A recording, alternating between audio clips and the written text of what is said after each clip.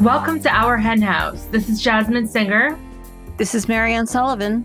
Thank you for joining us this week. Marianne's guest this week is once again Aisha Akhtar, who will be talking about the organization she is heading up, the Center for Contemporary Sciences, and about the progress happening both in the current day as well as the progress projected for the future regarding getting animals out of laboratories. Just as in the food industry, the possibilities are shifting for animals in labs because of enormous scientific developments. And as Aisha and Marianne will discuss, we could be poised for real lasting change.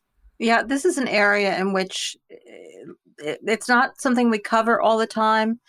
And so much change is happening. And, it's not even that it's happening yet, though there are things happening already, but the possibilities are so enormous. I'm excited about it. On this week's Flock bonus segment, I'll be continuing that conversation with Aisha. As always, if you're a Flock member, you will get a link to the bonus segment in your email on the Tuesday after this episode goes up. And you can always find it on the Flock Facebook group.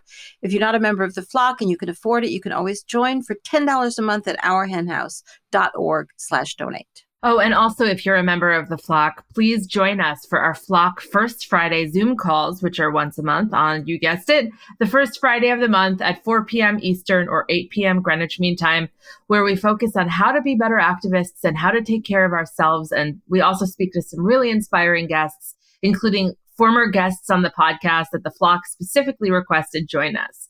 So if you're a member of the Flock, check out the Flock Facebook group for updates or write to us at info@ourhenhouse.org. And you can also set up one-on-ones with me too. I'm really enjoying those. So if you want to meet with me and you are a member of the Flock, email Jen to organize it. It's jen@ourhenhouse.org. I do one-on-ones with you all the time. Do you enjoy them? Let's move on. Let's not go into that. Okay. So I'm moving, so you have to be nice to me. Yeah, it's pretty obvious that you're moving since, your personality has deteriorated dramatically, and your house your house is almost empty. You're doing so much packing. I just do not think my house is almost empty. I think it's absurd the amount of things I have. I'm a true maximalist, apparently, and I do want to point out that I don't actually buy things very often. I just seem to have collected a lot of things throughout the years. You've been known to buy a thing or two. I'm not really, maybe, but not really. No, you're not a super shopper. No, I also donate things all the time, like cars, car full of things. So it is a little sickening to see the amount of things. I also think I'm just tired because I've moved one to two times a year, every year for like the last 10 years or something. This is it. I'm knocking on wood. This is it. I can't do it again. I'm like one move too many at this point. So, and this is an interesting move. This part is super compelling to me because we're trying to be net zero or energy independent as much as possible. So there's a lot of like piecing together those aspects of optimization. Like, for example, putting in geothermal, putting in solar, insulating the whole house, getting energy audits where they basically check and see where you're losing energy from the house. You've got to it's a 100-year-old house, but we need to make it as compact and sort of tight as possible, which also creates its own issues. So you have to sort of accommodate for those issues. And then, of course, there's the rebates and the incentives that are offered by the state and by the federal government.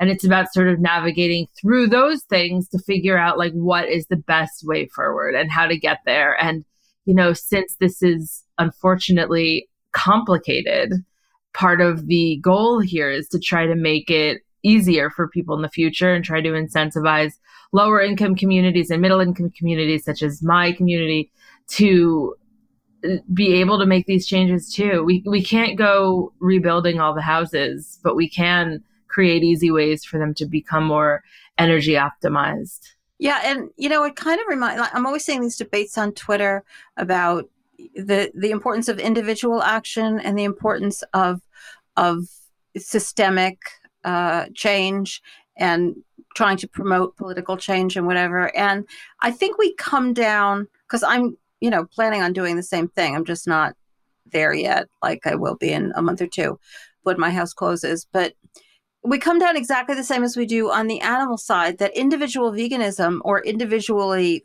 retrofitting your house to be energy efficient are really, really important actions, and they're personally satisfying. But of course, they're not enough.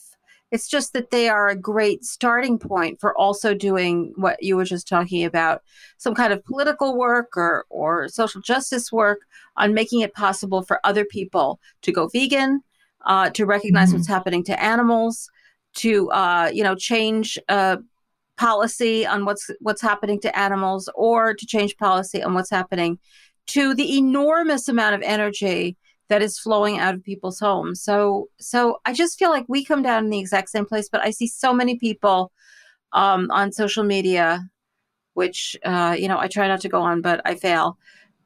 Just saying, well, it doesn't matter what one person does. Of course, it doesn't matter what one person does. It's a collective. I mean, we each act individually, but in a collective direction. Right. So I just think it's interesting that we're kind of doing or trying to do or making a move toward doing kind of the same thing when it comes to energy, because houses have got to be fixed. Of course, a lot of other things have to be fixed too, but everything seems to start at home. There have been, actually, we didn't discuss this before recording, so I don't mean to throw you for a loop here, but there have been some people in my life who are vegan and animal rights activists, who share this worldview with us, who have basically said to me, oh, that's super privileged of you. And, of course it's privileged of me. I get that. But just so that we're clear, I make a very middle income. I do not have generational wealth. All of the money I have, I made. I've only worked in the animal protection movement and veganism.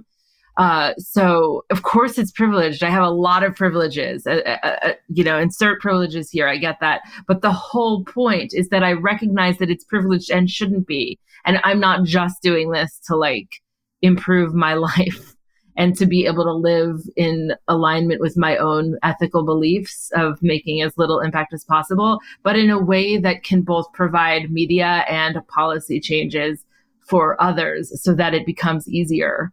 So it's like I am getting a lot of, side eye from people about this, which I find weird. Yeah, to me, it sounds very similar again to the whole vegan issue. Of course, veganism isn't privileged in the sense that there are many, many very basic foods that that are not expensive, that are vegan, the more healthy foods, in fact. But there are huge aspects of privilege to it. If you're going to indulge in the more delicious, modern, creative food world, that's a pretty privileged place to be. And even with the other kinds of food, it's very privileged to be able to take the time to cook, which most of those foods require time to cook and a certain amount of skill. And it requires having grocery stores in your area that sell good food. And so there's huge, as people are frequently pointing out, there's huge aspects of privilege to veganism. And there's huge aspects of privilege to being able to go net zero. But as long as you're using that, I recognize that I'm incredibly privileged. Are we supposed to pretend we're not privileged and not do this, and just hide? We're trying to do it for the greater good. We're trying to create new pathways. I intend to meet with my legislators. I intend to try and create some media around this so that it can become a topic of conversation and just really documented. Because what I'm sort of rubbing up against is that there are a lot of different, I'm mixing metaphors here, but there are sort of a lot of different buckets of people that are doing that bucket is doing solar, that bucket is doing geothermal, that bucket is doing insulation, that bucket is doing an energy audit. And there's very little working together in this hub. I know that I've been reading up on climate friendly cities and climate safe havens, and Rochester, which is where we're all moving, is one of them, which is really great and was by design that we're moving there. But there's not a lot being done. There's a lot of sort of talk that there will be these eco initiatives, but I admittedly don't totally know yet what they are. I'm very curious to find out more about what's being done there and how other cities can replicate it, or how we can replicate the efforts of other cities. I'm picking it up in dribs and drabs here and there. I was just reading something about Paris's initiatives to be an eco-friendly city, and it was really cool to see what they were doing.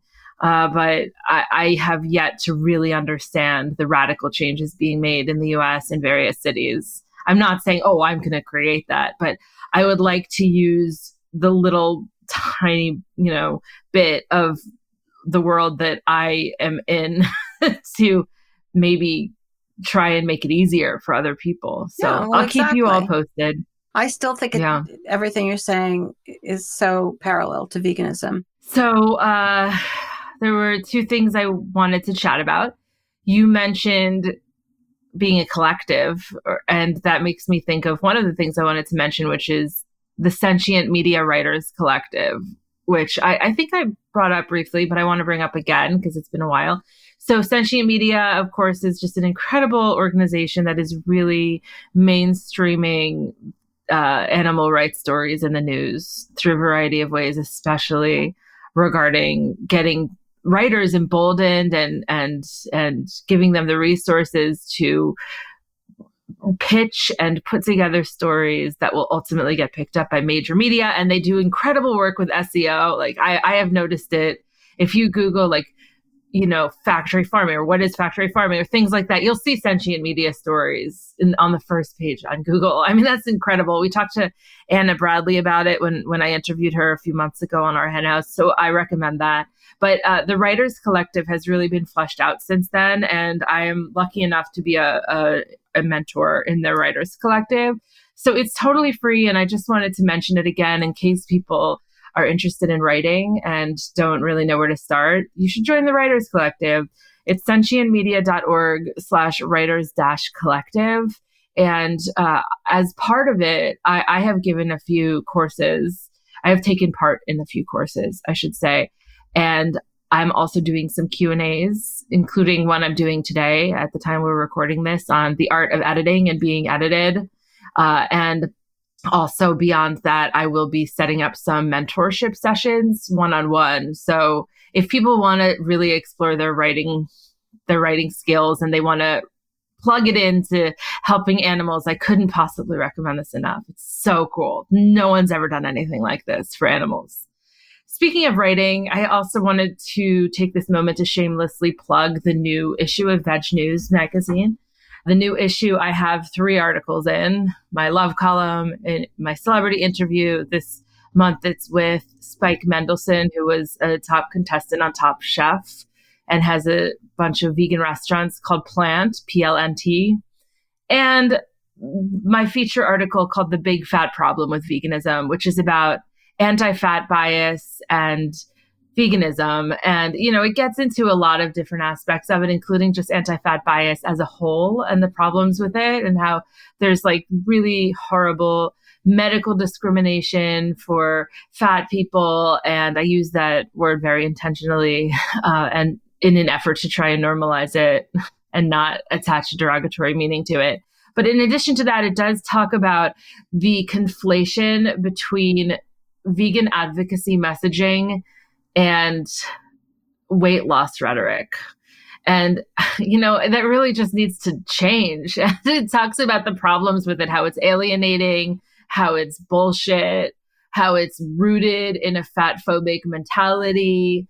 I had the honor of speaking with some really great activists who have been working in this world for a long time, including, of course, Andy Tabar, who was on our Hen House last week and is so articulate. I could have made the entire article just his quote, as well as Chelsea Lincoln and Jessica Cruz and Dr. Yami and Dr. Reshma Shah, both of whom have been on our Hen House recently. And actually, Dr. Shah will be a guest for Flock Friday next month, I think.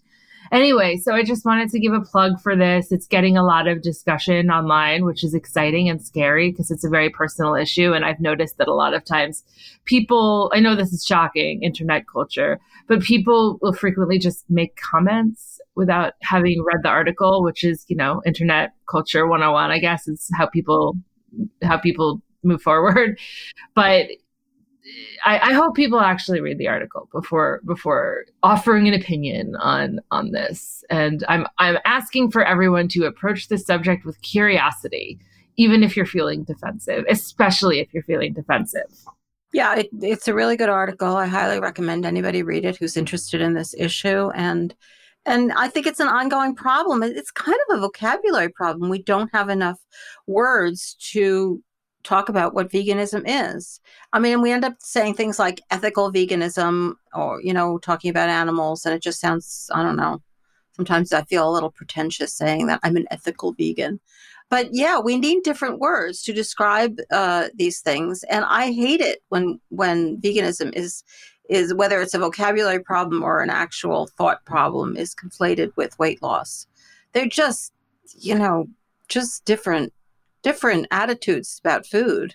So I think it's so frustrating, and it happens all the time. They, the weight loss people even have their like Whole Foods plant-based language that they get to use. Like, I think they should give us back veganism. But defining veganism is an ongoing issue that I'm not sure I have all the answers to. So this is a very useful step in understanding some of the issues involved in everybody wanting to be vegan for the animals. Doesn't have anything to do with size.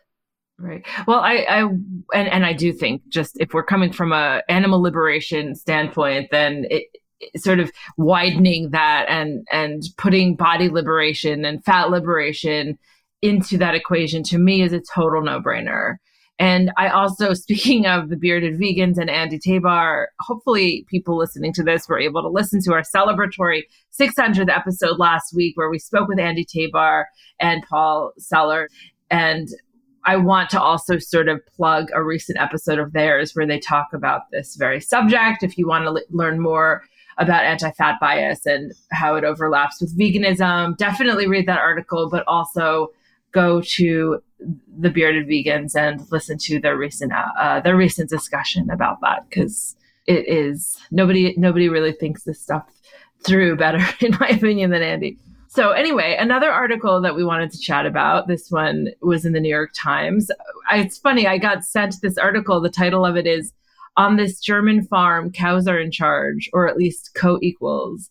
And I didn't read the article yet at the point where this was sent to me. And so I had the exact reaction that other people have when they are sent my article and don't read it and decide that they know enough to comment. I saw this headline and I rolled my eyes, because I was like, oh my God, why am I getting this article about another fucking happy cow farm where cows are running around happy and then they're murdered? But what I didn't realize at the time was that it's not about that at all. Do you want to talk about this article? Well, it's actually an article. It's by their German correspondent. There's a couple interesting things about this article. One, that they have an article about a sanctuary in the New York Times. Like, what? I guess that's happened before. But this is a sanctuary in Germany, in northern Germany, and Hofbutenland. And I may have talked about it before on the podcast, because this was a sanctuary that was featured in the movie The End of Meat, and which, I had a small part in, I was interviewed in. And it's an extraordinary sanctuary in northern Germany by an extraordinary activist. If you haven't seen The End of Meat, you really should see it just to see her story, because she started as a very radical activist and in laboratory work and still rescues animals from laboratories. And she got together with this guy who owned a dairy farm and decided to close it down because he was never really comfortable with it, and ended up with 12 cows who didn't get shipped away. And they started this sanctuary. It's a beautiful article. Absolutely nothing snarky in it at all, which, can be unusual for the New York Times. There is a mention of here, I'll read a quote talking about the male sanctuary owner. Quote, "But even on an organic farm, he could not avoid what he called the, quote, brutality of how dairy cows are treated to produce milk, removing newly born calves from their mothers who for years are inseminated again and again." So they do mention the fundamental, you cannot fix this flaw in dairy. Like, no matter how bucolic and lovely people pretend their farms are, the fundamental fact is the business model is to take babies away from mothers who love them. And so they do mention it, but then they go on to talk about other dairy farms in the area, and they kind of talk about, it's just a little bit of there are these small dairy farms in the area, and they're a little unsettled by this, but it sounds like it's not that different, and it's so different. And they don't question those other dairy farmers. Well, what about this thing where you take take the babies away from the mothers. They just kind of glide over that, as people always do. And the other extraordinary thing of this article is that the woman writing it, who's just the German correspondent for the New York Times, she doesn't seem to know that there's a sanctuary movement. No. I don't know, but she seems to think this is the sanctuary, and they came up with this idea, and it's really lovely, and it's just great, and look at what they're doing. And it's a wonderful article, but I just think it's so funny that, we think something that's so huge, the sanctuary movement, doesn't even rise to the surface, that there are many sanctuaries around the world, everywhere, and this is a movement, not just a person. And but these are kind of small complaints. What a great thing that this article was in the New York Times. Mm-hmm. Yeah, totally. And note to self, approach things with curiosity, just as I'm asking others to. So anyway, speaking of approaching things with curiosity, I am so curious about this interview that you did today with Aisha Akhtar. I've been a big fan of hers for a long time. She was on our Hen House years ago. I think it's time we get to the interview. Aisha Akhtar is the president and CEO of the Center for Contemporary Science and a double board certified neurologist and preventative medicine specialist with a background in public health. She has served as deputy director of the U.S. Army Traumatic Brain Injury Program, as a commander in the U.S. Public Health Service Commissioned Corps, and as a medical officer at the Food and Drug Administration, most recently in the Office of Counterterrorism and Emerging Threats. Aisha is also a fellow of the Oxford Center for Animal Ethics, and in addition to numerous articles, is the author of the 2 books, Our Symphony with Animals and Animals and Public Health. She will be joining Marianne right after this. Jasmine here. We're so excited to announce the upcoming release of the groundbreaking new book, Anti-Racism in Animal Advocacy, Igniting Cultural Transformation, published by Lantern Books and Media. Inspired by Encompass's racial equity trainings, this collection of essays was written by farmed animal protection leaders, myself included, who are committed to exploring and prioritizing racial equity as we work to create a more effective and just animal protection movement. We wish to document our stories and processes in an exploratory space from which we can grow and use our words to hold ourselves and our peers accountable, ultimately creating new paths forward. I'm lucky enough to be the editor of the book. The only way to be an effective animal activist is to prioritize anti-racism within our advocacy. This essay collection will provide a new, necessary way forward. Anti-Racism in Animal Advocacy, Igniting Cultural Transformation is new as of September 2021 and is a collaboration between our Hen House, Encompass, Sentient Media, and Lantern Books and Media. And we've got even more exciting news. Our Hen House is honored to roll out an audio series of the book, launching this October 2021. Narrated by the essay authors themselves, the 4-part series will air every Thursday throughout October. This will be in addition to our regular podcast schedule, of course. We cannot wait to share it with you. To find out more about the book and to pre-order it, visit encompassmovement.org/book. That's encompassmovement.org/book. Welcome to our Hen House, Aisha. Thanks for having me, Marianne. Welcome back, I guess, since you've been on before. But now you're on. Before, you've been on 2 times because you wrote books, and they were both terrific, and we both had great conversations about them. But now it's something totally different. You've totally changed your life. You're doing an entirely new thing, and it's very, very exciting. We're excited to hear about it. And since it's really pretty new, I imagine a lot of our listeners are not yet familiar with it, the Center for Contemporary Sciences. So can you just start out maybe by giving us your elevator speech, the real quick overview of what this is? Right. So we launched in May of 2020. So we're just over a year old, but we're a new nonprofit organization the only one of its kind, definitely in the United States, if not in the world, in which we are basically catalyzing the replacement of animal testing. The reason why we're kind of unique is one is that we're solely focusing on animal testing as an issue, as opposed to several different issues at one time. And two, we're a scientific organization. Our efforts are scientific based.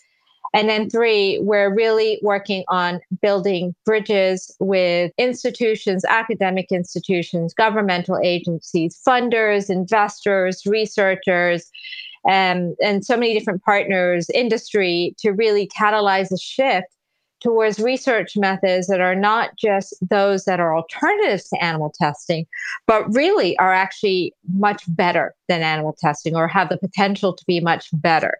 We think that's the way we're going to create a real shift in this is not just one-on-one replacement of animal testing with something that's non-animal, but replacing animal testing with more effective testing methods. And I think that's the key to really create a real shift in how biomedical research is conducted, to showcasing how human health is improved with new testing methods that are based on human biology. So when you talk about animal testing, are you talking about like all of the whole gamut of what we do to animals, from product testing to medical research to psychological research, or are you focusing on a specific area? Yeah, so the short answer is, in general, there's nothing that is off the board when we're talking about animal experimentation. But for the second question, our priority really is to work especially on basic biomedical research and disease-oriented research. So there's been a lot of effort underway in like toxicity work, and that's the toxicity world is slowly already moving towards non-animal testing, more effective human-based testing methods, but there's still some work needed to be done in that area. So we're still working in that area. But our focus is really on where most of the animals are being used in research. And this is basic biomedical research, academic-oriented research, disease-oriented research, and that also leads up to pharmaceutical development.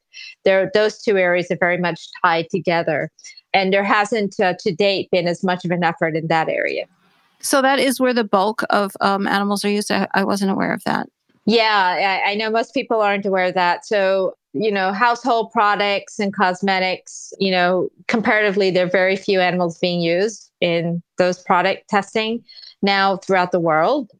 And even toxicity testing, which is what we think of when we think of many chemical agents, and pharmaceutical drug development, those are all make up the estimates, the best estimates we have, because there's very little transparency in the United States about this. But this is based on estimates in the UK that has more transparency. And we suspect that it mirrors what's happening here, is that most of the animal use is actually in what's called academic basic biomedical research. This is the research that institutes like the National Institutes of Health predominantly fund.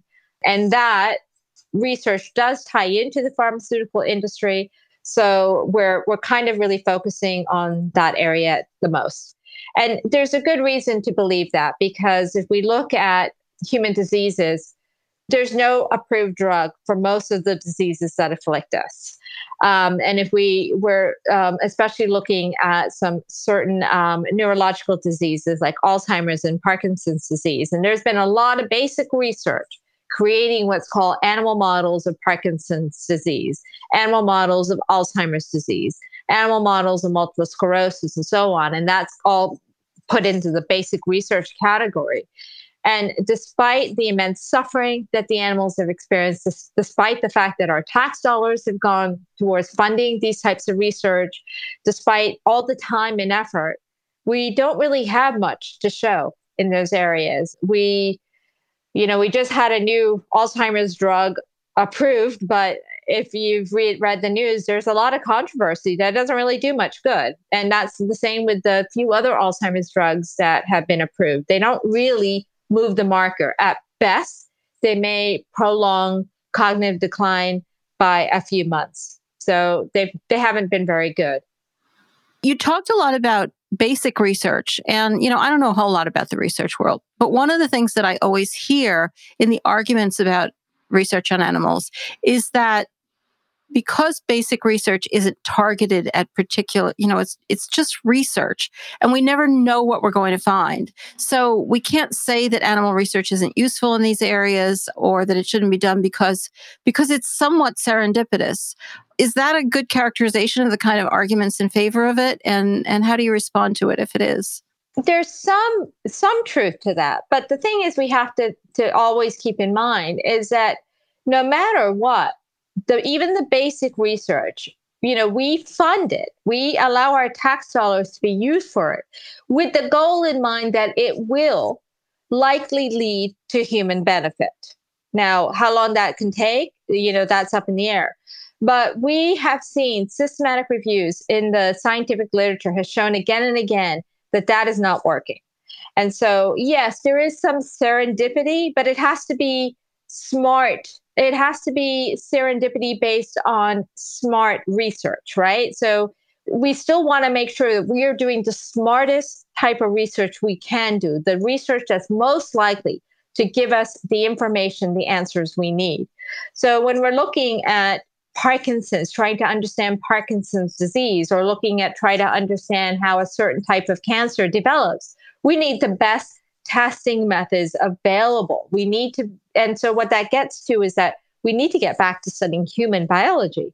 We've kind of gotten away from studying human diseases. We instead have been creating artificial models in animals. We've artificially created diseases in animals that do not replicate the human disease. They're very poor at replicating what we actually see in humans. They don't replicate the underlying causes of these diseases in humans. They don't replicate the full symptoms or even the severity of symptoms. They're poor models. And so because of that, we really need to move away. When my money is being used to fund research, I expect it to be going towards the research that's going to offer the potential to be the most fruitful. There is always a value. We always have to think about a value placed on the research we conduct, because medical research, science cannot exist in an ethical vacuum. So there always has to be an ethical question placed on and a value placed on the type of research and science that we conduct and we fund. And in the case of medical research, the ethical questions are, one, does it harm animals? Does it cause suffering in animals? And of course, animal experimentation, we know it causes significant suffering in animals. And two, does it actually effectively lead to decreasing suffering in humans? And the second answer is no. The answer to that question is also in the negative, in the sense that we now know scientific evidence has shown that animal research is not leading to, even indirectly, leading to the breakthroughs that we expect it to. Yeah, that makes total sense. That I always find countering arguments on this topic so difficult because I feel like, well, I'm not a scientist. What do I know? But it does seem like there's long been an argument that, well, whatever we do is useful because it's science and adds to knowledge. But that doesn't make any sense. I mean, we need knowledge that's going to be useful, not just any old knowledge about anything. It's not that serendipitous. So yeah, I really like that explanation. So is there any animal research that is still producing good results, at the moment that, you're just not going to go near? One area I've heard of in the past is spinal cord injuries. Well, spinal cord injuries, being a neurologist, I can tell you, we have nothing to treat spinal cord injury. So I don't know who's making that claim. Yeah, I kind of don't know either. And I might have made it up. I don't know. So I just grabbed it out of the ether. So I won't blame anybody. Yeah. We have nothing to treat spinal cord injury. We have things to help with some of the symptoms that result from spinal cord injury, but we don't have anything to treat the underlying disease. We don't have anything to reverse spinal cord injury. And we don't have anything to treat head injuries either. Before I launched CCS, I was the deputy director of the Army's Traumatic Brain Injury Program. And, it was because head injury is a major issue now with soldiers, not just U.S. soldiers, but soldiers throughout the world. And they're bashing animals' heads in to try to understand just as they were doing with bashing and paralyzing animals and severing their spinal cords to try to understand spinal cord injury. They're doing similar types of experiments to try to come up with good treatments for head injuries, and we don't have anything. So the answer is, how long do we continue going down a line of investigation that has not yielded effective results? On the more general question, is there any animal research that is still producing good results? Oh, I can't answer that. So, I mean, what I can say... Well, you don't have to really, even given what you are doing. It's not that. It's just that you would have to, we would have to honestly look at each animal testing on a case-by-case basis. And so that, I don't think anyone has done that, to be honest. What we do know, and what we need to be asking ourselves is, does animal research as a whole effectively inform human health? And so as a whole, the systematic reviews, the scientific studies are showing that it is very unreliable in predicting human outcomes and in helping us understand human biology in a way that leads to effective treatments. And so when I talk about animal testing, the need to move away from animal testing, it's not to say that animal experimentation has never, produced answers, has never given information that's been valuable, because of course I can't say that. That would be an erroneous claim. What I'm asking today is it today the most effective way, the most reliable way to find the treatments we need? And we are showing, and the scientific community is increasingly saying, no, it is not the most effective way. So my voice is now one of a much larger growing conglomerate of voices coming from the scientific community, coming from the pharmaceutical industry, coming from many research institutions that are saying we need to move away from animal testing. Not out of ethical concern for animals, but because of ethical concerns for humans. There is a growing appreciation that whatever role animal testing may have played in the past, it is no longer or not the most effective way to be studying human biology today. Yeah, and I definitely want to get into what's going on in the industry. But you had mentioned before human-based tech. I mean, really what you're doing is not so much being against animal testing. It's being for other kinds of technologies, which I think you referred to as human-based. Can you explain to us a little bit more what that means? Yeah, so, and you're right about that. That's really our primary way of changing the marker, is really to help create, in a sense, to help increase funding, help support those companies, help support the researchers who are creating new testing methods that can actually offer to be much more beneficial than animal testing. So these are testing methods that are based on human biology. So when we're talking about these are some of these testing methods have been developed in the past 10 to 15 years, and they're really quite remarkable. One is 3D printers. Bioprinters now are being used to create mini organs, small human organs that can be used to study diseases, can be used to study underlying mechanisms in those organs, and be used for pharmaceutical development as well. Another that's really garnered a lot of great enthusiasm over the last few years is what's called human organs on a chip. Basically, what you're doing is you're distilling a human organ to its microcomponents onto a small plastic chip. It looks like an old-fashioned computer chip. And at the micro level is where everything happens, right? It's where disease is, it's how diseases manifest, is how a drug will work, or if there's going to be a toxic effect, that's where it's going to occur. And so, for example, a human lung on a chip basically is, you've captured human lung tissues. So, and it's key to say these are human tissues. That's why these testing methods can be so beneficial. These are human tissues that you basically capture onto a microchip. And the technology has allowed for a 3D reconstruction of not only the architecture, but a great deal of function of a major unit of the human lung. So a human lung on a chip can actually breathe like a human lung and will recapitulate many of the functions that you would see in a full living lung. And so we now have a human lung on a chip, a human mini brain on a chip, a human gut on a chip, kidney, liver, you name it. And now many of these organs are being connected through a what's called tissue dynamics. It's a way of connecting these tissues through a way that allows for, let's say, nutrients to come into the tissues and for waste products to leave these tissues, and for a passageway for, let's say you're testing a new drug, for it to kind of work its way through the different organs connected on an organ on a chip. So you are actually creating a human body on a chip, which is really wonderful.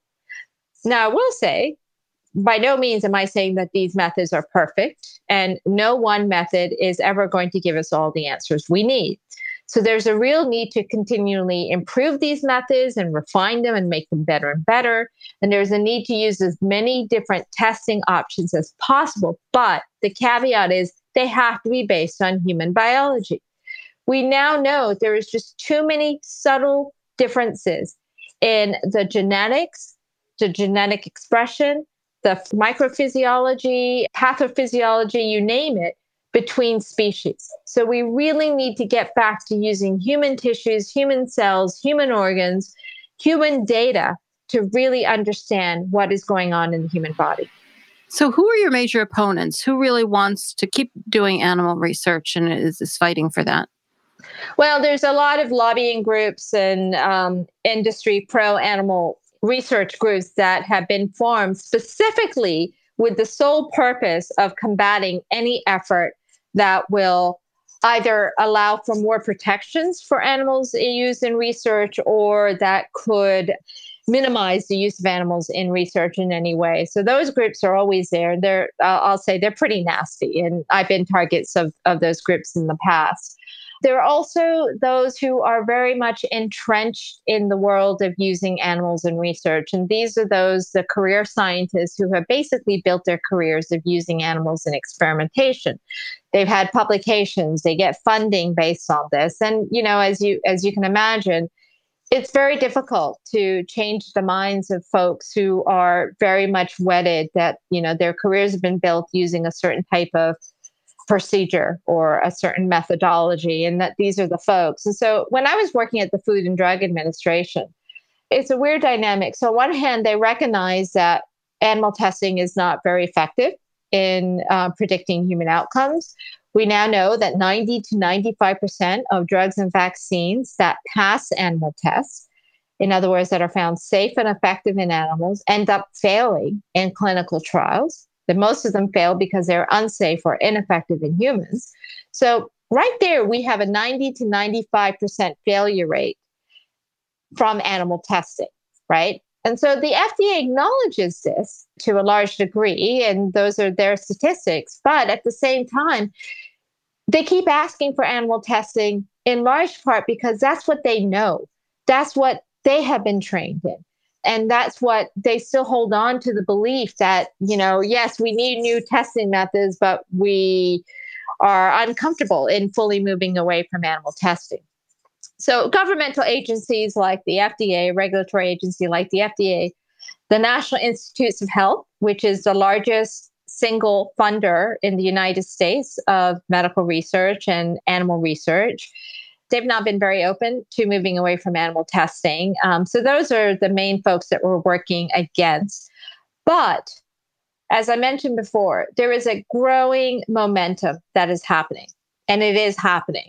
A growing momentum coming out from the research community, especially newer researchers, newer scientists who are not yet wedded to using animals and who are open-minded and able to critically review the impact animal testing has had versus the potential for other research methods.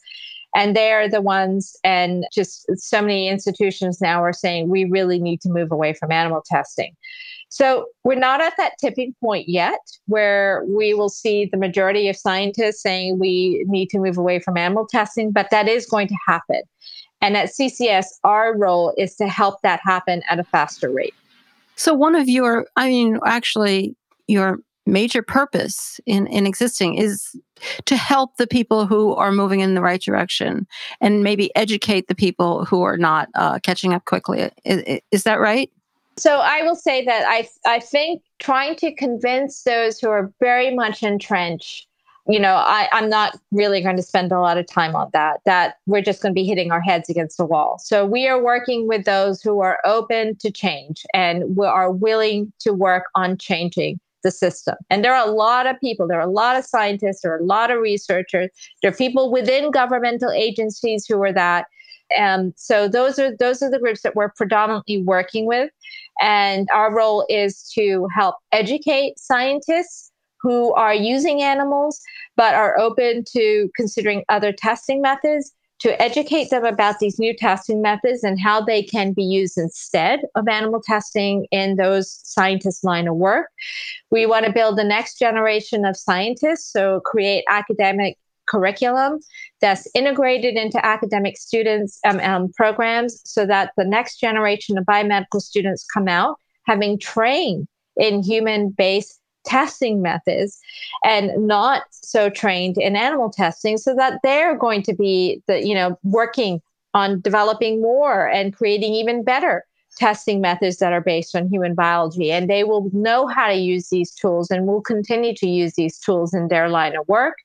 And we want to help drive investment. So we work with several investment groups to connect them with the companies that are creating the testing methods that are based on human biology. And of course, we're working on policy changes to open the door to allow for more innovation and eventually more funding, governmental funding, towards these other types of testing methods. Currently, governmental funding is still slanted towards animal research, and we want to switch that. Is that a legislative project, or is it mostly lobbying within agencies? And how do you start moving that money in a different direction? So that will be a longer term process. And that's going to be, as far as moving money, if we're talking about NIH, for example, that's probably going to be a legislative effort, because I don't see a lot of movement within NIH in that direction. And they're not taking the leadership role in moving in that direction. So they're going to have to be pushed by Congress in that direction. Now, there is a bill that's been introduced in Congress. It's called the FDA Modernization Act, in which I've been supporting, and I've been talking with congressional staffers in support of this bill. And basically what this bill would do it's such a small change, but basically it changes one word in FDA's requirements. So it changes the word animal to non-clinical. And what it does is right now, the FDA can claim that their authority forces them to ask for animal testing. So with this new bill, what it would do is update that FDA authority that was enacted, I think it was 1938, to basically expand the language. So by changing animal to non-clinical, it allows the FDA to ask for, if they want to continue asking for animal testing, they can, but it also allows them for now asking for other much more predictive testing methods instead of animal testing. And it also allows for pharmaceutical companies to submit data based on what they think is the most effective testing method. So if they still think it's animal testing, they can still submit data based on animal testing. But if they think that this human organs on a chip is a better way to showcase the efficacy and the safety of their drug, then they can submit data based on that. It's a very small change, but I would say it's a very practical legislation, because I think if we try to go further, it won't pass. But this is a change that I can't imagine anyone having an issue with. It doesn't restrict anything. It just allows for more options. Yeah, that seems like a great legislative strategy. What about, you've mentioned that pharmaceutical companies may be interested in this. And of course, when you look, it's hard not to compare this to the growth of alt meat, whether plant-based or cell-based. And the thing that took that from, a vague idea, which we all remember like just a few years ago, to where it is now is, of course, money. Money changes everything. And big money started to get interested. Even the big meat companies started to get interested. Is that what's going to happen here? That is what's going to happen here eventually. And that's what we're trying to drive at CCS. It's a little bit of a different pathway because, of course, meat goes directly to the people, to the average person, right? It's a consumer driven market in that sense. There are some nuances and I would say barriers in place with the animal research sector. First, you have regulatory agencies. If they keep dragging their feet and if they keep insisting on animal testing, well, that's what the pharmaceutical companies are going to do. They don't want to rock the boat. They want their product out on the market. So if the FDA is insisting on animal testing, that's what the pharmaceutical companies will do. And of course, there's kind of barriers like that make it a little bit of a different market because these aren't products. A human organ on a chip is not something that you and I would buy, right? And that we can vote with our dollars when we go to the grocery store in a way, right? Support directly. This is a little bit more of an indirect path, but something similar like that is going to happen in this field, but it's just a matter of when. Yeah, it almost seemed like there are both pluses and minuses to it not being a consumer product. You have to talk consumers into something, whereas I can see this sort of thing, the right people get on board and the money is there, it would just happen. And what are the motivations for pharmaceutical companies or anybody else, research institutions? What are the motivations for wanting to get on board? Is it going to be cheaper for them? Is it going to be more effective? Or do they just want to broaden their ability to have different scientific methods? What's pushing this? Probably money. Yeah, money. No, so for pharmaceutical companies, first of all, they are having such a high failure rate.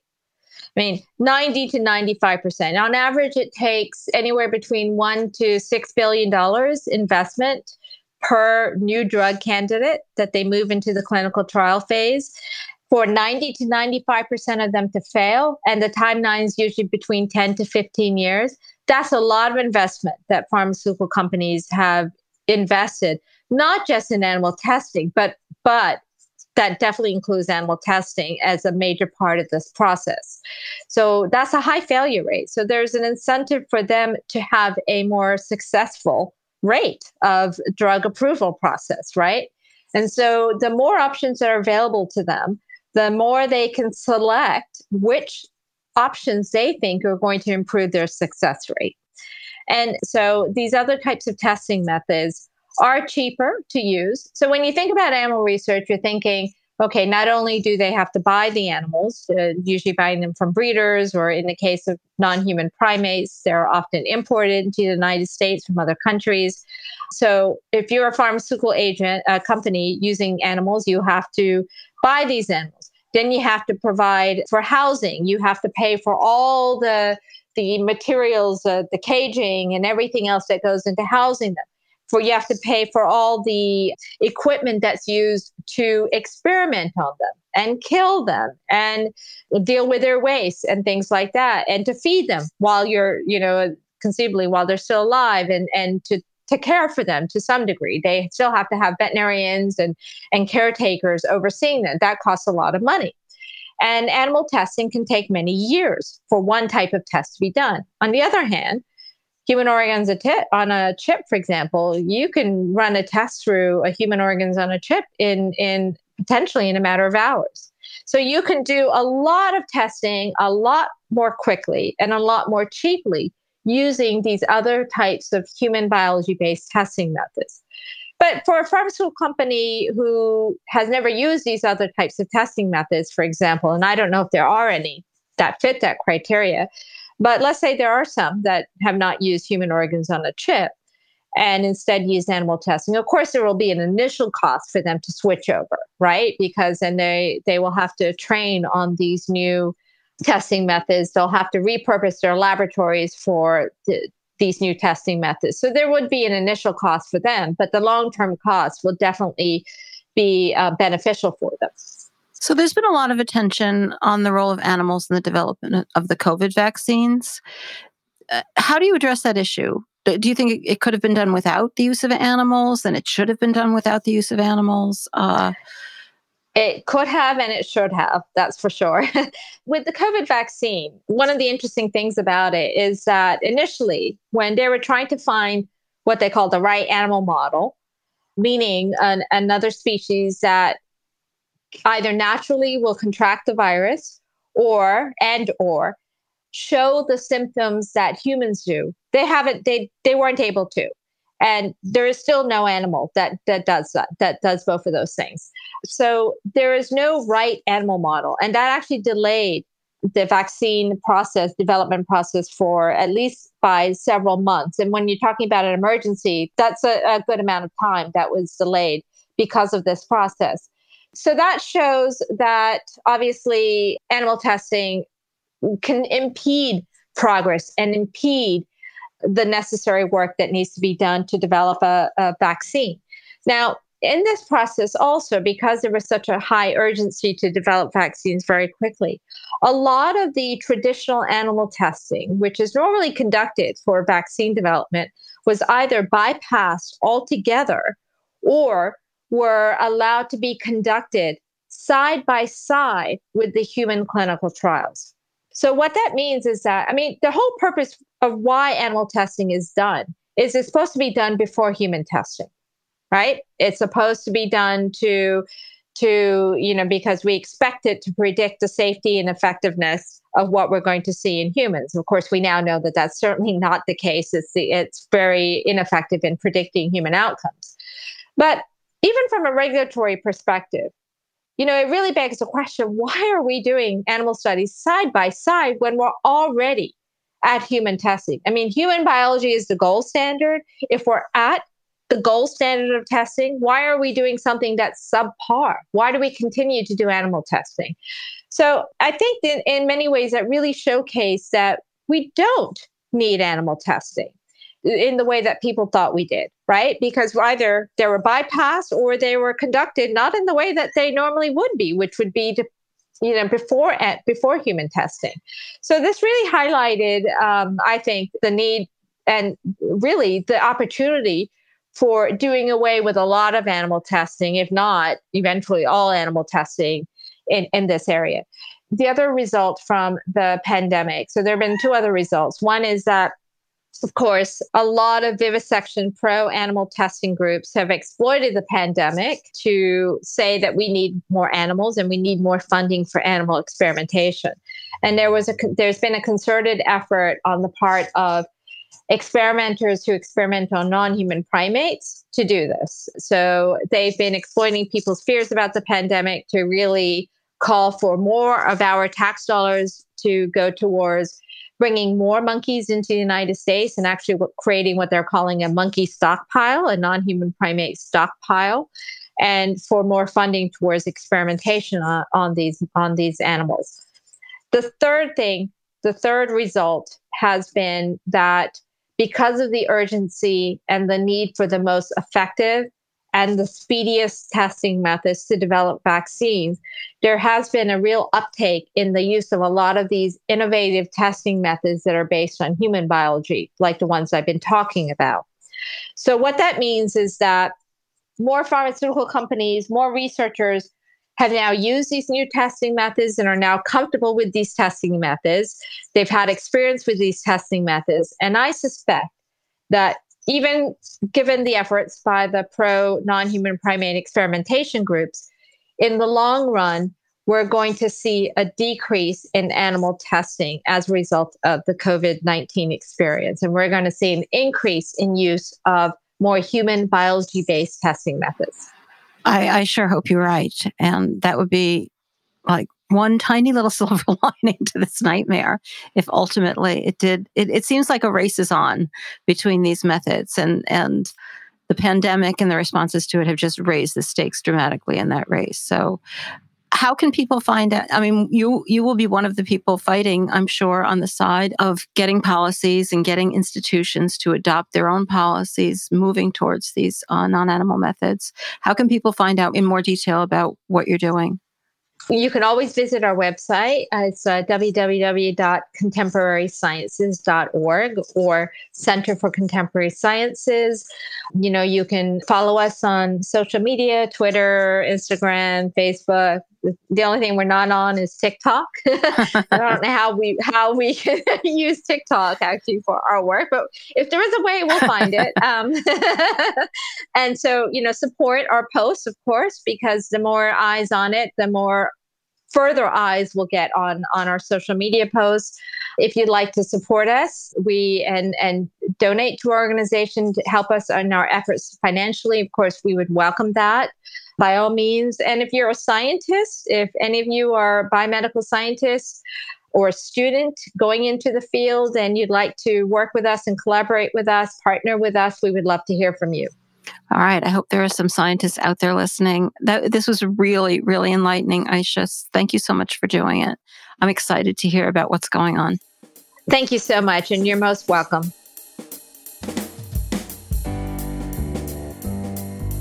Hi, friends. Jasmine here with some news and some gratitude for you.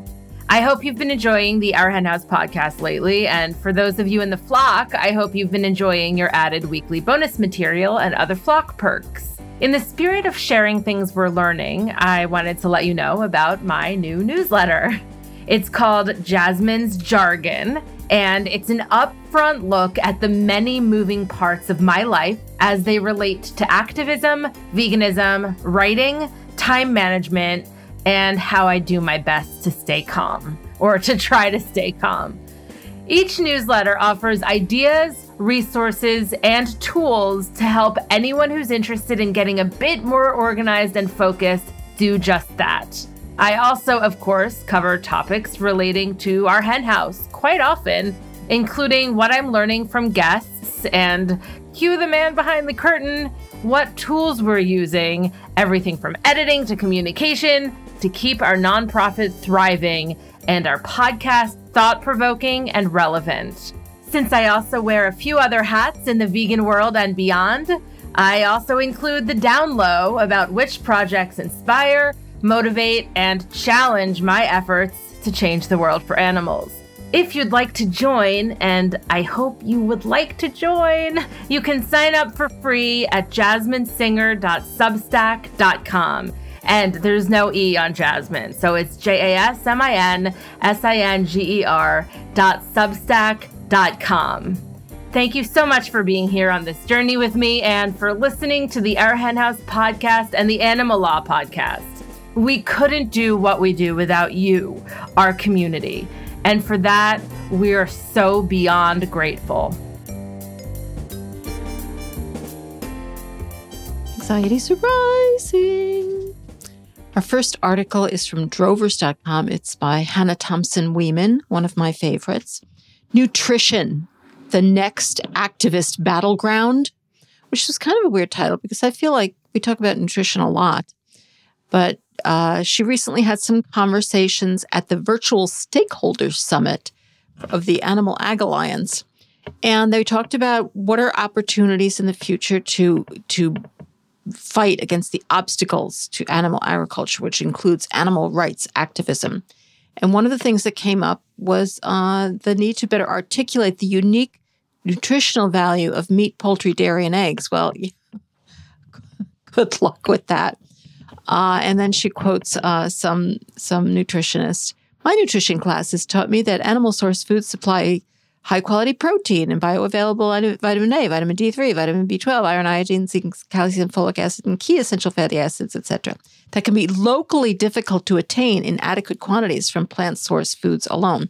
Well, my nutrition class, well, I didn't take any nutrition classes, but I'm pretty damn sure, having been vegan for a gazillion years, that you can get all those things from plants, and except for B12, of course, which you do have to supplement, but, they supplement the animals too. And so we're all getting our B12 from supplements, and plus a lot more vitamins and a full array of vitamins and minerals.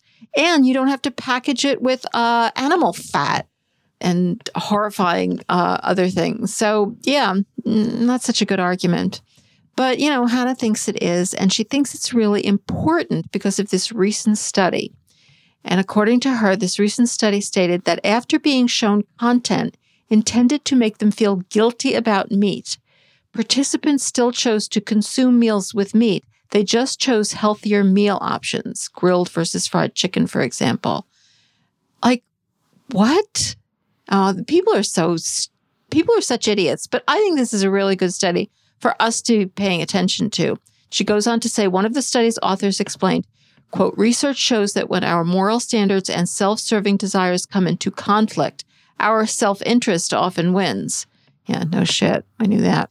She goes on, as we found, when people feel guilty over animal welfare issues, they don't tend to avoid meat. Instead, they go with a healthier option to justify their lifestyle. Do you believe that? Yeah, I guess you do believe it because people are just so fucked up. But all right. So when people find out that animals are suffering horribly, they decide to make healthier choices and still eat meat. This is information that it is useful to have because it does really mean that making those health arguments, which some of us, go crazy when it's all about the health, but they are apparently important, not just in and of themselves, but in companionship with the animal welfare issues. Because according to this study, again, messages from those hoping to curb meat consumption, which would be me, should simultaneously induce guilt by highlighting animals' human-like feelings and counteract popular beliefs about meat's nutritional value. Hannah is sure that they're going to be seeing activist groups accept that challenge, I imagine. And so they need to do the same. Fortunately for us, we have the truth on our side. That always helps, though. Well, actually, it doesn't always help, does it? All right, this article is hilarious, and it's about Bruce Friedrich. It's from the Center for Consumer Freedom. Food magazine corrects headline after referring to fake meat radical as, quote, scientist. And this is apparently Eating Well, which is a food magazine, wrote some article about Bruce, and they called it Meet the Scientists Behind the Plant-Based Meat Movement. And so this article goes on to say, but Friedrich isn't a scientist at all, not even a mad one. In fact, he's an animal rights radical who has been arrested several times. But he's also, a lawyer, and he doesn't pretend to be a scientist. He employs loads of scientists. The Good Food Institute has lots of scientists working for it. I'm not sure there's an official definition of what a scientist is, but I don't think Bruce would claim that title. So they go through all these arrests that Bruce went through in his prior days as a PETA activist, and some of the things he said, which I won't go into, because now he's got a totally different persona, and he's gotten his law degree, and he's gotten an enormously successful organization under his belt, and he's moving forward. But they had to change the title. So Eating Well changed it from scientist to innovator. Oh my God, that's so important. This article thinks it is. There's not much meat on the bones there either. It's not like Friedrich came up with how to make fake meat. He just advocates for it. A better title would be Goop Shell. Oh, what would I do without the Center for Consumer Freedom? All right, this is actually a great rising anxiety. This was sent to me from the UK by Joe Wills on Twitter, and I just love it. There's a whole speech. This speech was by, you just got to love the British. It was in the House of Lords, as they call it. And I did watch the entire speech, and there were about 3 people in the audience. But, he went on and on. He is known as Lord Moylan, the Earl of Caithness, Lord Hamilton of Epsom. I feel like I'm reading a romance novel. Anyway, so he gave this speech about, as Joe put it, how the new animal sentience bill could be a slippery slope not only to veganism, but also to, quote, behavior which respects and prevents harm to any sentient creature. Well, that would be terrible. So this bill it's new, but it's replacing something old because the EU has this, I don't know whether it's a law or a policy, I guess it's a law, that says, recognizes animals as sentient creatures, which, I love it when lawmakers think that they can, that they can rule what reality is. Animals, or most animals, just are sentient creatures. You don't need a law for it. But it's good to have a law, I guess. It doesn't seem to have made a whole lot of difference in changing the fact that what they do to them. But so since the UK left the EU, they are now replacing it with their own law, recognizing that animals are sentient creatures. And there's actually been quite a bit of play about it because there's going to be a committee. It's going to set up a committee to judge the sentience of various types of creatures. And They were originally going to be just including vertebrates, and now I think they're including invertebrates. And, forgive me if you know a lot about this law, and I'm not saying it all correctly. But so Lord Moylan, the Earl of Caithness, Lord Hamilton of Epsom, proposed in his, after his speech, he has a proposal. One of them is that at least 50% of the committee, that's the committee deciding who's sentient and who's not, I guess they call it the God Committee, I don't know, must have recent commercial experience of, quote, A, animal husbandry, B, livestock farming, C, the management of abattoirs, or D, the management of game and fishing stocks. Yeah, as Joe put it, he's proposing that the henhouse guarding committee should be staffed by at least 50% foxes, which, isn't entirely fair to foxes, but, it is kind of fair. We'll see how that goes. Unbelievable. And that's it for this week's Rising Anxieties. Well, that's it for this week's show. As always, if you like the podcast and if you're able, you can support us by joining the flock at ourhenhouse.org/donate for $10 a month or $100 a year, or you can make whatever donation you're comfortable with. Another great way to support us is to leave a fabulous review wherever you listen to podcasts or on Apple Podcasts, or you can like us on Facebook or follow us on Twitter or Instagram at Our Hen House. If you shop on Amazon, you can use Amazon Smile using Our Hen House as your favored charity, and of course, tell your friends about us. If you're one of our listeners who already supports us, thank you so much. I'm Jasmine Singer. Thank you to my co-host, Marianne Sullivan. That's me. And to Jen Riley for her work in producing this podcast, and to composer Michael Heron for the music. Thanks to Jocelyn Martinez for her work doing research, and for Eric Montgomery of Podcast Haven for his work editing. Thanks to Lori Johnston of Two Trick Pony for her graphic design services. We will be back next week with a brand new show, so don't forget to subscribe in Apple Podcasts or wherever you listen to podcasts. If you are a Flock member, remember to check your email or the Flock Facebook page on Tuesday for your bonus content. Thanks so much for tuning in and for changing the world for animals.